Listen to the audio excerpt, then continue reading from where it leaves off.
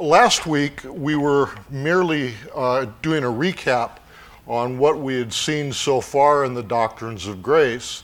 And this week, we're actually going to move forward, and we're going to be speaking on the topic of limited atonement. And this is a vital topic.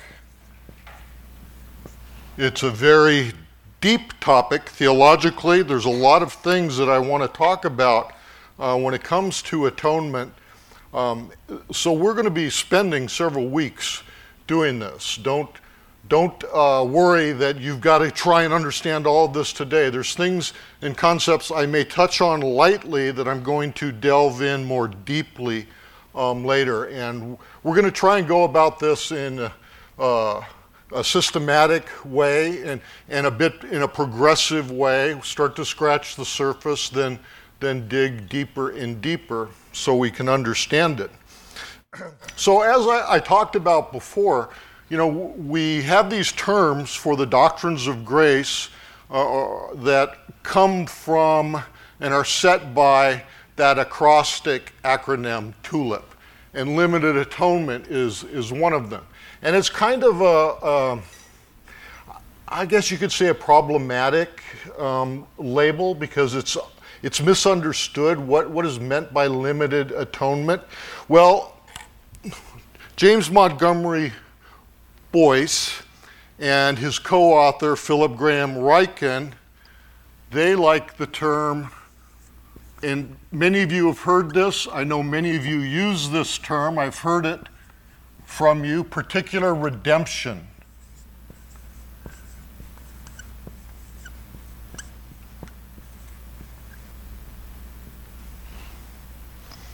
Then we have our late brother R.C. Sproul. He liked the term Christ's purposeful atonement.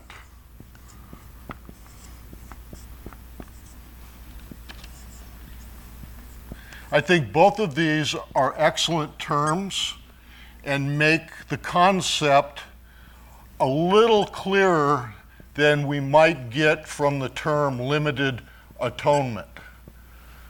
Because the question comes up, if we're talking to others about this, the question will frequently come up, well, what is limited about Christ's atonement for us? And we're going to discuss this.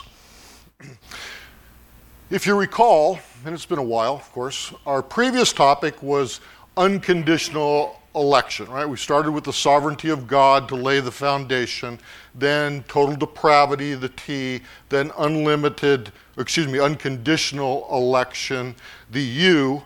And that topic, unconditional election, we have to realize that election doesn't save anyone. So now we're going to get into how and who the Lord God saves. And I think a great verse for us to think about in this topic is in the book of Jonah, chapter 2, verse 9. And that prophet, we all know his story. After he rebels and flees from the Lord, and then is caught in that horrible storm and is thrown overboard and is swallowed by the great fish, spends 3 days and 3 nights in the belly of the fish, and he comes to an understanding of what the Lord wants, what the Lord requires, in fact, what the Lord demands of him. And as he struggles with this, we get to kind of hear his interior voice as he's in the belly of this fish. Of course, metaphorically and typologically, we should understand that as Christ being buried and in the tomb for 3 days. Of course, Christ is very much aware of what he's doing. He does it purposely. But Jonah is struggling with all of this stuff. And then in the end of verse 9 in chapter 2, he realizes, and he says this, he declares this, salvation belongs to the Lord. So his mission, his task given by the Lord God to preach to the Ninevites, that's the Lord God's decision. That's not Jonah's decision. He understands that. So salvation does belong to God, does belong to the Lord, doesn't it? And we must understand salvation in the light that God reveals it to us. He reveals it to us in the manner in which He saves. And we can struggle with that, and often, and we're going to see that people have over the centuries, because it doesn't really fit always with man's reason and logic. That people think that can't be right. I think it'd be better this way, or that's not fair. So we're going to take a look at all of these things. Bearing in mind that salvation is a divine work. It's not the work of mortal men. That's what's key in this concept of atonement. The Trinity is involved in this.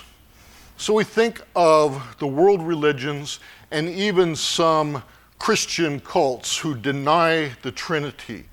And as we go through this, think about how the Godhead, the three persons in the Godhead work together, and can any one of them be left out of this, and can we still have salvation if salvation for us is designed and ordained by the Father, then accomplished by the Son, and applied by the Holy Spirit?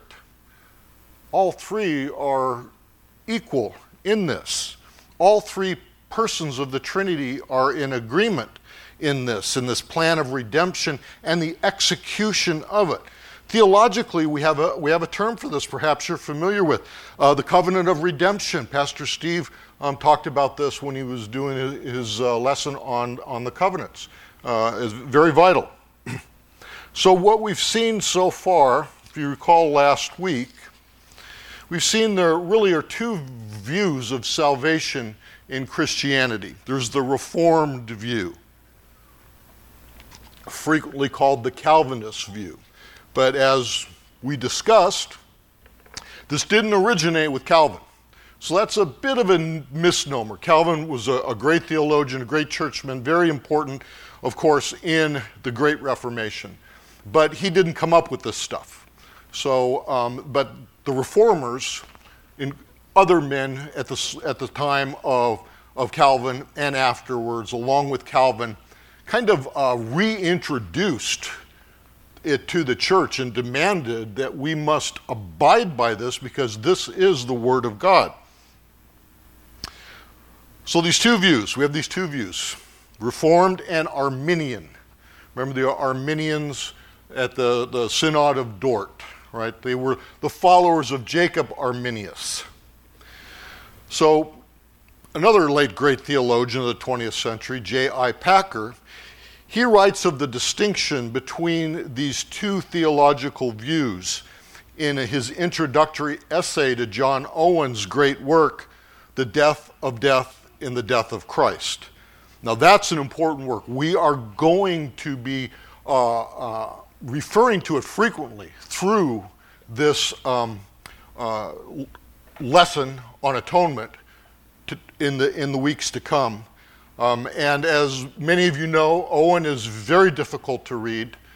He's not one of the more accessible of the Puritans, but very profitable if you can read them. And I understand there are some modernized versions of this work. I've not read them, but if someone has, maybe you could let us know if you found it more approachable, let's say. So, what does Packer have to say about Reformed theology and Arminian theology? Well, this is really striking, this sentence from his essay. He says, and this is a very important point that Packer makes, and he's not pulling any punches here. He's not trying to please men. He's not trying to make friends on both sides. He's not looking for the middle way. Like, I'm going to go down the middle way and everybody can join in with me.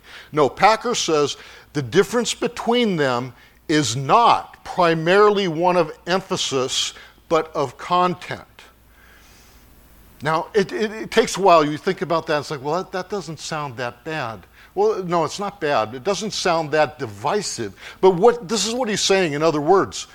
This difference is between two different things. It's not between one thing described differently. He's saying Arminianism and Reformed theology are different. It's not like, well, we all think the same thing, we just talk about it differently. He's saying, no, that's not the case. Why?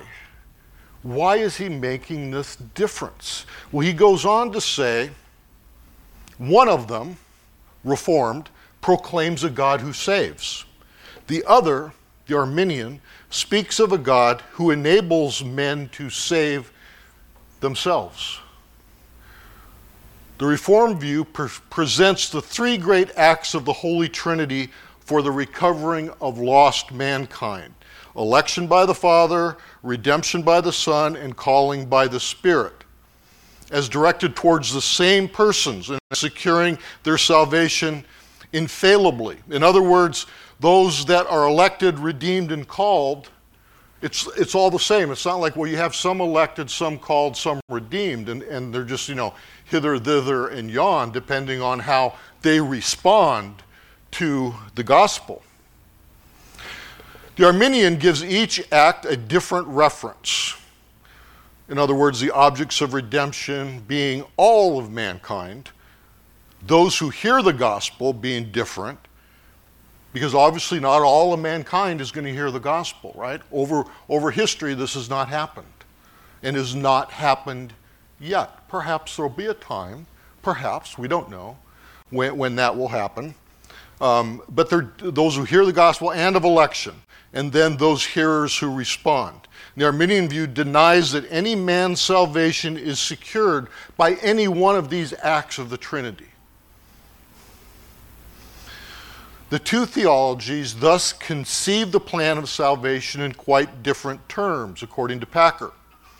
One makes salvation depend on the work of God. The other, the Arminian, it depends on the work of man. In the same essay, Packer says the Arminian concept, as it was debated at the Synod of Dort in 1618. So this is not a Reformed theologian saying, this is what I think the Arminians think. He's saying, no, this was what they presented as their argument that was discussed at the Synod of Dort. So it's from the Arminians that this comes. The Arminians declare that Christ's death did not ensure the salvation of anyone, for it did not secure the gift of faith to anyone. Because the Arminians deny, according to Packer, that there is such a gift. There is no gift of faith in the Arminian scheme. What it did, rather, was to create a possibility of salvation for everyone if they believe. And the emphasis is on they, the human beings, man.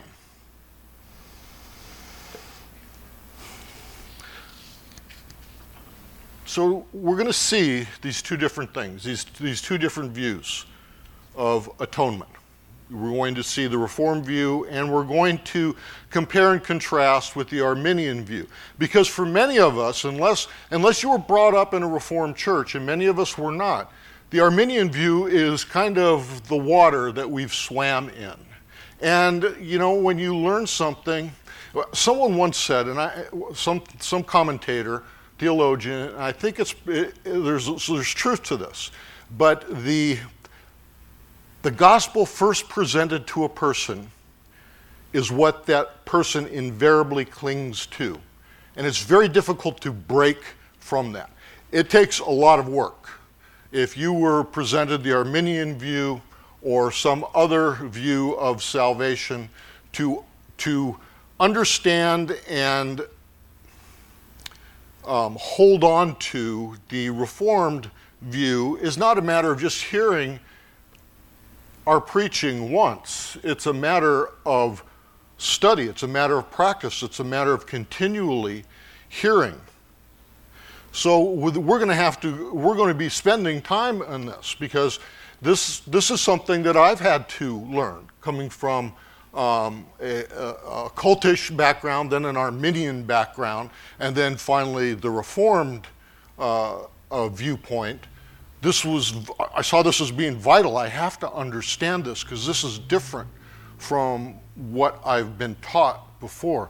But boy, I tell you what, it made so much sense. It was like, yeah, that's exactly what the Bible is saying. And I don't have to do all these mental gymnastics trying to make, the Bible match up what my pastor is telling me.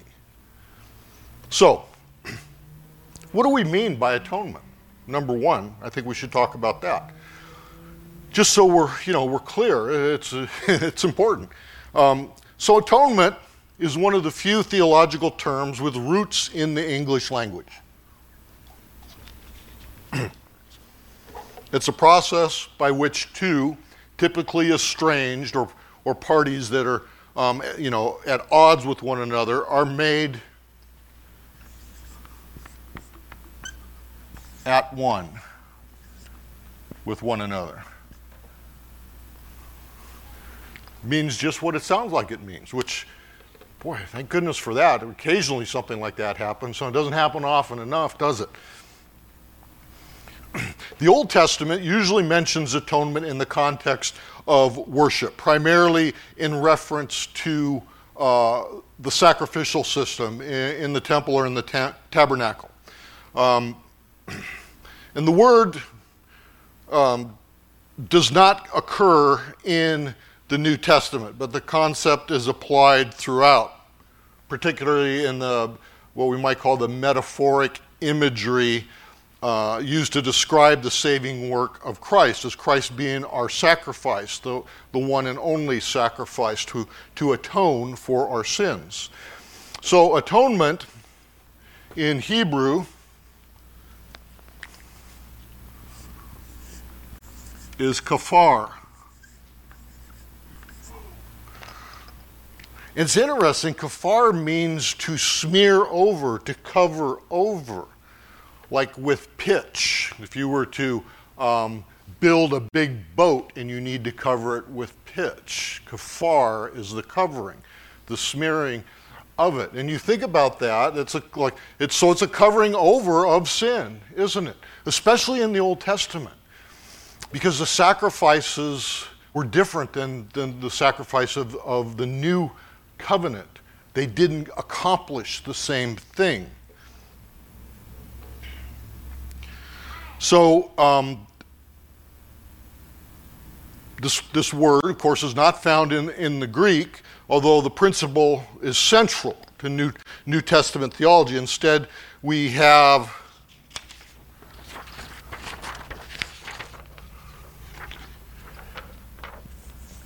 this Greek word,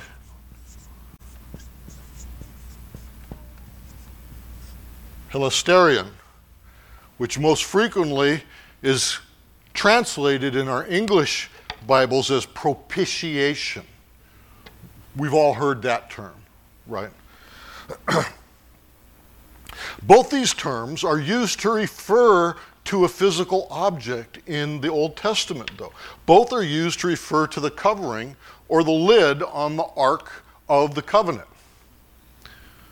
It's referred to as kaporet, so it comes from the word kafar. It's a noun. It means a place where the covering occurred, so upon which the high priest, the one high priest, would sprinkle the blood of the sacrifice on the Day of Atonement, Yom Kippur. So we get this term that means propitiation in the Greek, in the New Testament, and in the Old Testament, this idea is translated, and it could translated as both in our English versions as mercy seat. That's the covering of the ark. So I think it's a bit confusing because it's not so much that this cover, this thing that was built under God's instructions is the means of atonement, but it's where atonement takes place in the sacrificial system. So that's how we understand these concepts and how they come together. So you can see that just a literal reading without an understanding of what is being talked about and why these terms are used can be problematic. It can take us maybe on a rabbit trail that really doesn't help. So the New Testament helps us to frame the ancient Israelite understanding of atonement around the person and work of Christ, centered especially on Jesus' death on a Roman cross. So how important is the atonement? It's vital, absolutely vital. Without the atonement, there can be no unconditional election.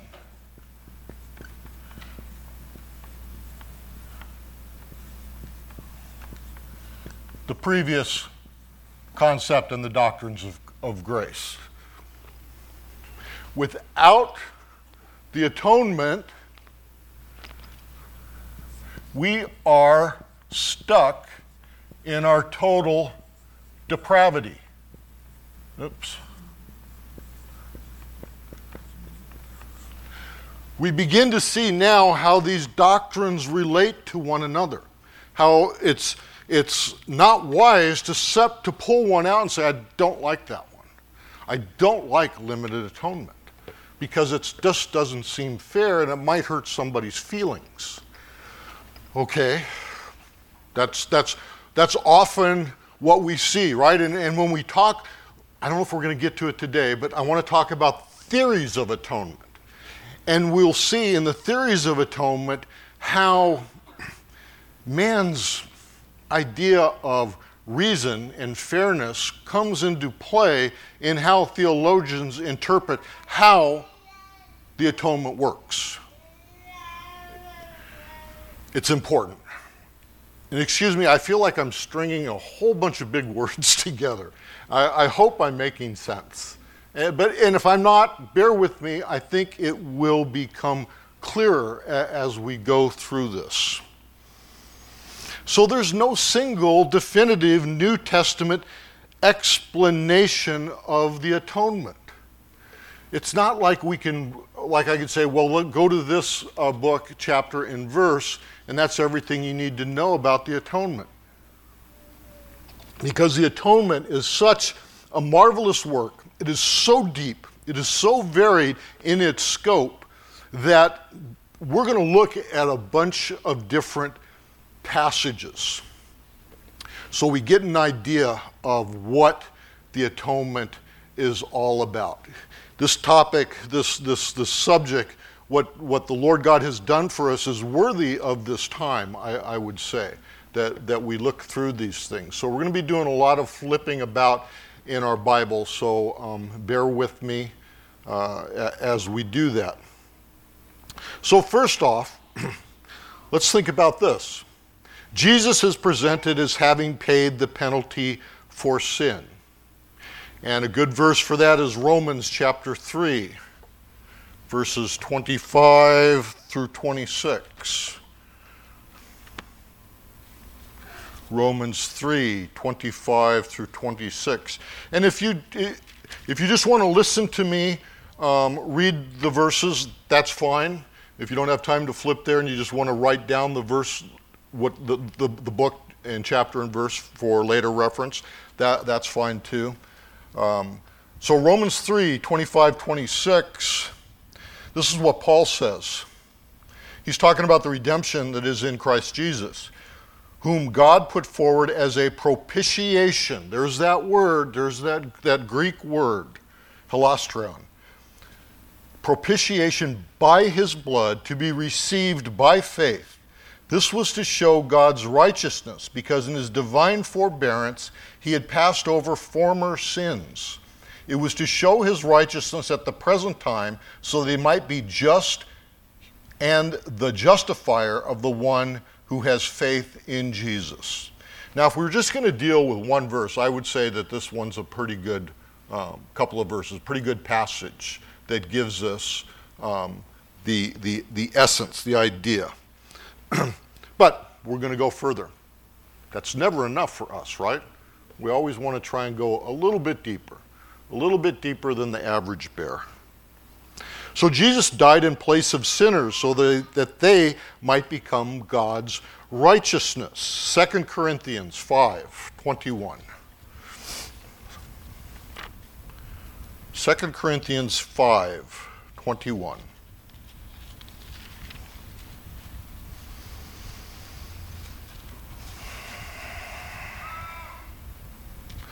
For our sake he made him to be sin who knew no sin, so that in him we might become the righteousness of God.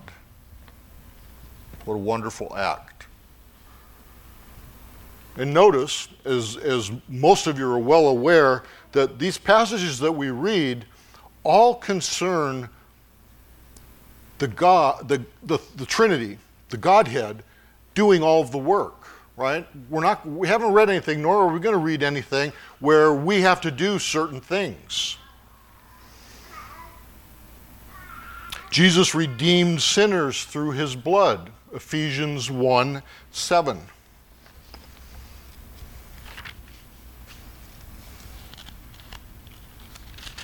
Ephesians 1:7.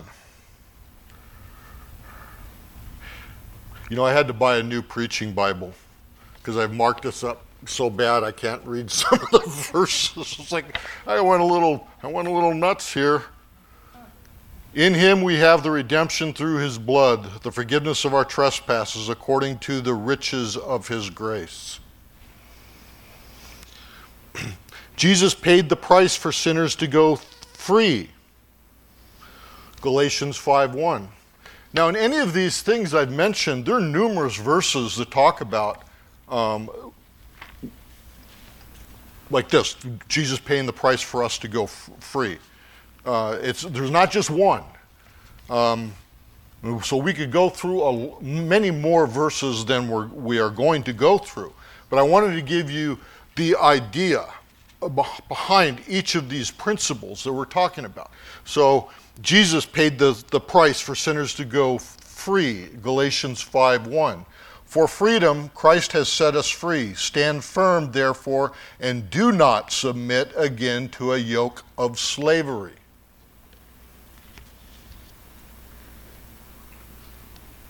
Jesus won the victory over death and sin, sharing with believers the victory. 1 Corinthians chapter 15. 1 Corinthians 15, verses 55 through 57. 1 Corinthians 15, 55 through 57. Paul here quoting from the Old Testament, O death, where is your victory? O death, where is your sting? And Paul answers that. The sting of death is sin, and the power of sin is the law. But thanks be to God who gives us the victory through our Lord Jesus Christ. Therefore, my beloved brethren, be steadfast, immovable, always abounding in the work of the Lord, knowing that in the Lord your labor is not in vain. In Jesus' victory, he paraded in spectacular fashion by his cross. It was a demonstration that at the time was missed in the physical world, right? That the Romans who did it, the Jews that demanded it, and the disciples who witnessed the event did not see what was occurring in the spiritual realm. But Paul tells us what occurred in the spiritual realm in Colossians 2:15 by the mighty work of the cross.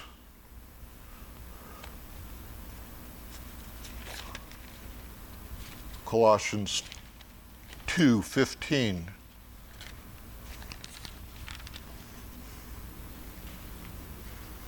He disarmed the rulers and authorities. So we read this and people might think, well, that just talks about the Jewish council and the Roman governor, etc., etc. But no, these words in the Greek that Paul uses, he uses in other places also to refer to powerful spiritual entities that are our enemies. So he disarmed the rulers and authorities, Jesus did, and put them to open shame by triumphing over them in him at the cross. Jesus put an end to the hostility between warring human factions, most notably the Jews and the Gentiles. Back to Ephesus. Ephesians 2, 14 through 18. Ephesians 2, 14 through 18. For he himself is our peace, who has made us both one. Now Paul's referring to the Jews and Gentiles here. He's made us both one and has broken down in his flesh the dividing wall of hostility by abolishing the law of commandments expressed in ordinances. So, okay, he's not doing away with the law, not the Mosaic law, but with the ceremonial ordinances, right? Which included what? What was the sign of the Abrahamic covenant? Circumcision. Gentiles coming to Christ did not have to be circumcised. That sign was put away. That he might create in himself one new man in the place of two, so making peace, and might reconcile us both to God in one body through the cross, thereby killing the hostility. And he came and preached peace to you who were far off, and peace to those who were near. For through him we both have access in one Spirit to the Father. This is a great work. One of the great works that Christ did. The tension, the enmity, the hostility between the Jew and the Gentile is ancient. And unfortunately, it's still with us, isn't it? We are seeing it today in horrible fashion. But look what Christ has done. It's only in Christ that something like this, an age-old problem, can be resolved.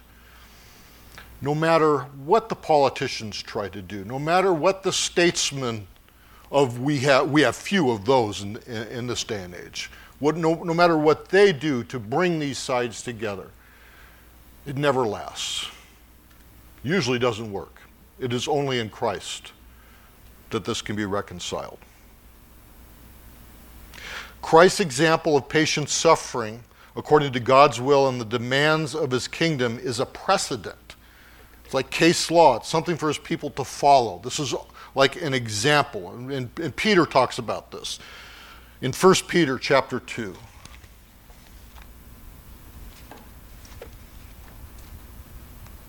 First Peter 2, verse 21.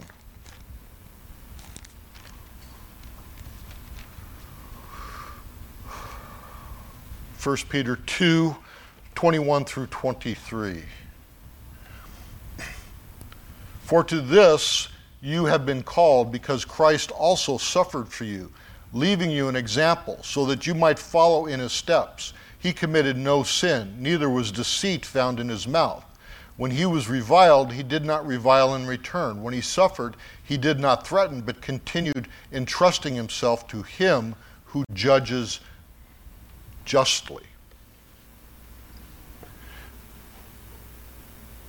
As we go forward in this lesson, bear in mind how these different Bible verses that we're looking at here, and these concepts that are varied, they all focus on the atonement that Jesus brings, but there's nuances in it, and I hope you're seeing that. Well, over the ages, theologians have focused on certain ones of these and kind of forgotten the others. And we're going to see this when we look at the different theories of atonement that have been presented to the church over the centuries.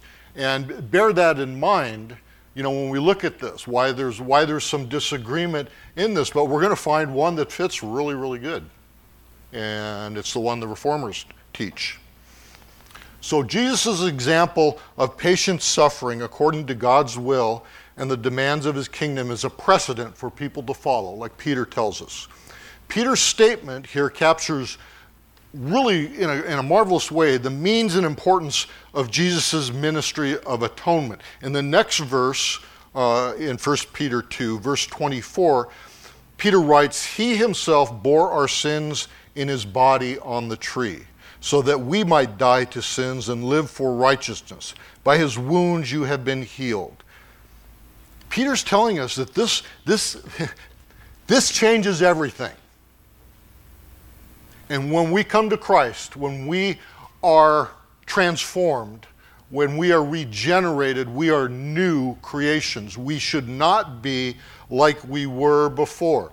Now, for many of us, this is a process that we go through. This is what I experienced. It was a process. Because we have that sin nature still in us, don't we? So we struggle against that. But we are new creations, and that is why Peter can say that Christ can be our model. We will never attain his perfection in this world, but we can strive for it.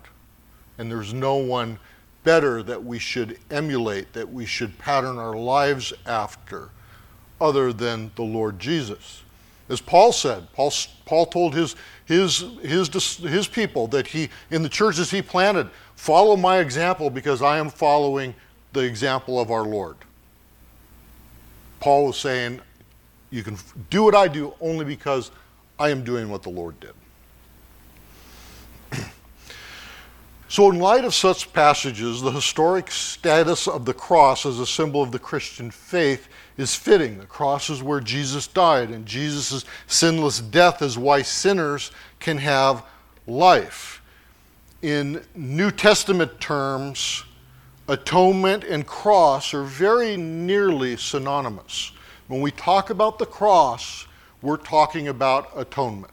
And when we talk about atonement, we can only be referring to the cross, because the cross is the only place where atonement, true atonement, has taken place. The entire book of Hebrews explains that to the Jews, the Jewish Christians who were struggling with the social pressure they were under to go back to the old faith. Their families, their friends, their neighbors, everybody around them was like, you have forsaken the law of Moses. You have turned against the God of Israel. Come back before it's too late. And the author of Hebrews is saying, no, do not go back. That sacrificial system was for a time. That time has passed. You cannot go back to it because the shadow is gone, because the Son has appeared, the Son of God, and he is now the one and only sacrifice. You're futile if you go back to this.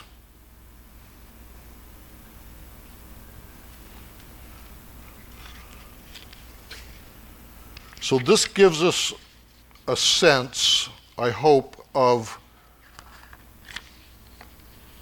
what atonement is all about. We have a few more minutes. I'm going to try and talk a little bit about at least a couple of the theories of atonement.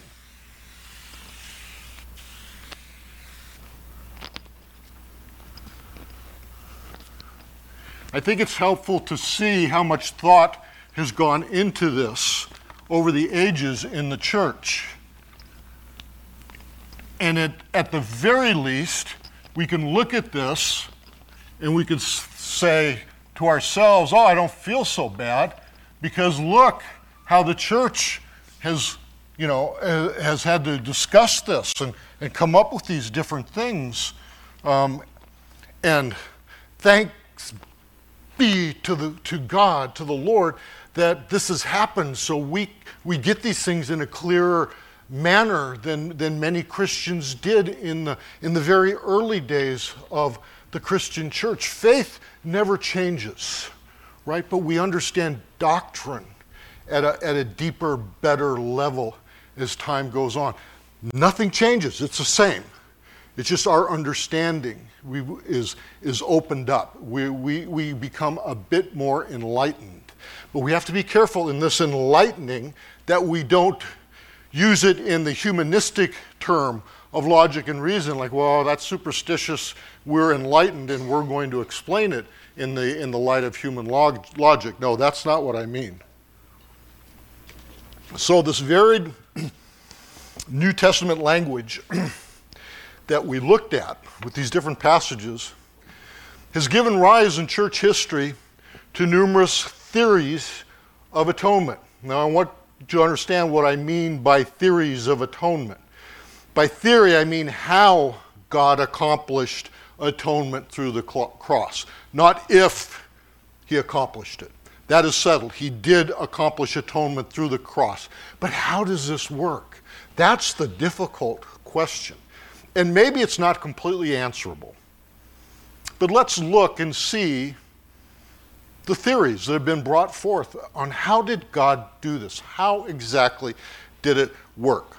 First off, very early in the Middle Ages, we had a French theologian of the scholastic group, Peter Abelard, 1074 to 1142.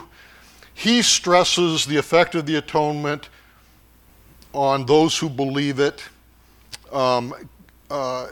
involves Jesus mainly as just being our example, and that we can be morally better people through Jesus' example. Well, there's a little bit of truth in that, isn't there? Because we looked at that passage where Peter said, you know, we will pattern our lives upon Jesus Christ. That's what believers should do. Well, Abelard kind of takes this to an extreme, and he says this is the atonement, that we can be better people, that we can, and then later, like in the late 19th into the 20th century, especially in the charismatic movement and in some of the evangelical churches, this idea of sinless perfection came about, right? If we could be like Jesus, Jesus was perfect, then we can be perfect. So this idea is popular in modern theology today. Liberal theologians are still grasping onto this moral influence theory. But like I said, and we're going to see this with all these different theories, is that there is an element of truth in each of them. It's not that any of them that we're going to talk about are like this is completely wrong. There's the conqueror theory. This was popular mainly in what we call the patristic period. The patristic period, also called the time of the church fathers, is basically after the end of the apostolic age. So after Jesus' apostles had all died, then it's their students, the men that they had discipled and trained, become the leaders in the church. So they're the church fathers, and we call it patristic, of course from the Latin for father. And that ends, it continues for about 7 centuries. Generally, scholars think they agree that it ends around the 8th century at the time of the Second Council of Nicaea in the late 700s. There was the first council, the really important one that we've all heard of, in 325, but there was a second one, 400 years later. So the conqueror theory stresses victory over sin, death, and the devil that the atonement accomplished. Christ is a conqueror. This also preserves, an important truth like the moral influence theory, right? I mean, this is true, right? Christ is a conqueror. But also like that theory, it's too limited in view, that there are more elements to the atonement than just the defeat. Jesus certainly did defeat sin, death, and the devil. But that mere defeat, how does that get applied to us? So that's the question that the conqueror theory doesn't answer. It goes a little bit, just like the moral influence theory goes a little bit, but it doesn't go far enough. So with that, we're going to pick this up again, and we're going to continue talking about theories of atonement and more about atonement. So join me in a word of prayer, and upon my amen, you'll be dismissed for a break before the 11 o'clock preaching. Heavenly Father, we give thanks for this, for the reality of atonement.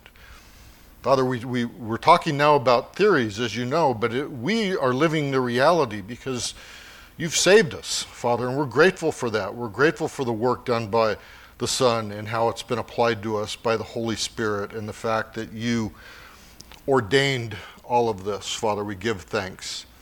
We give thanks that we can be together on your day, on the Lord's day, and celebrate this. Father, bless the rest of our day here at Sovereign Grace. Bless our sister churches as they go about their worship on the Lord's day. Father, we pray for the 11 a.m. preaching from Pastor Steve. May it be a blessing to all of us, and we pray for Pastor Steve and his presentation. Father, thank you, and we pray this in Jesus' name. Amen.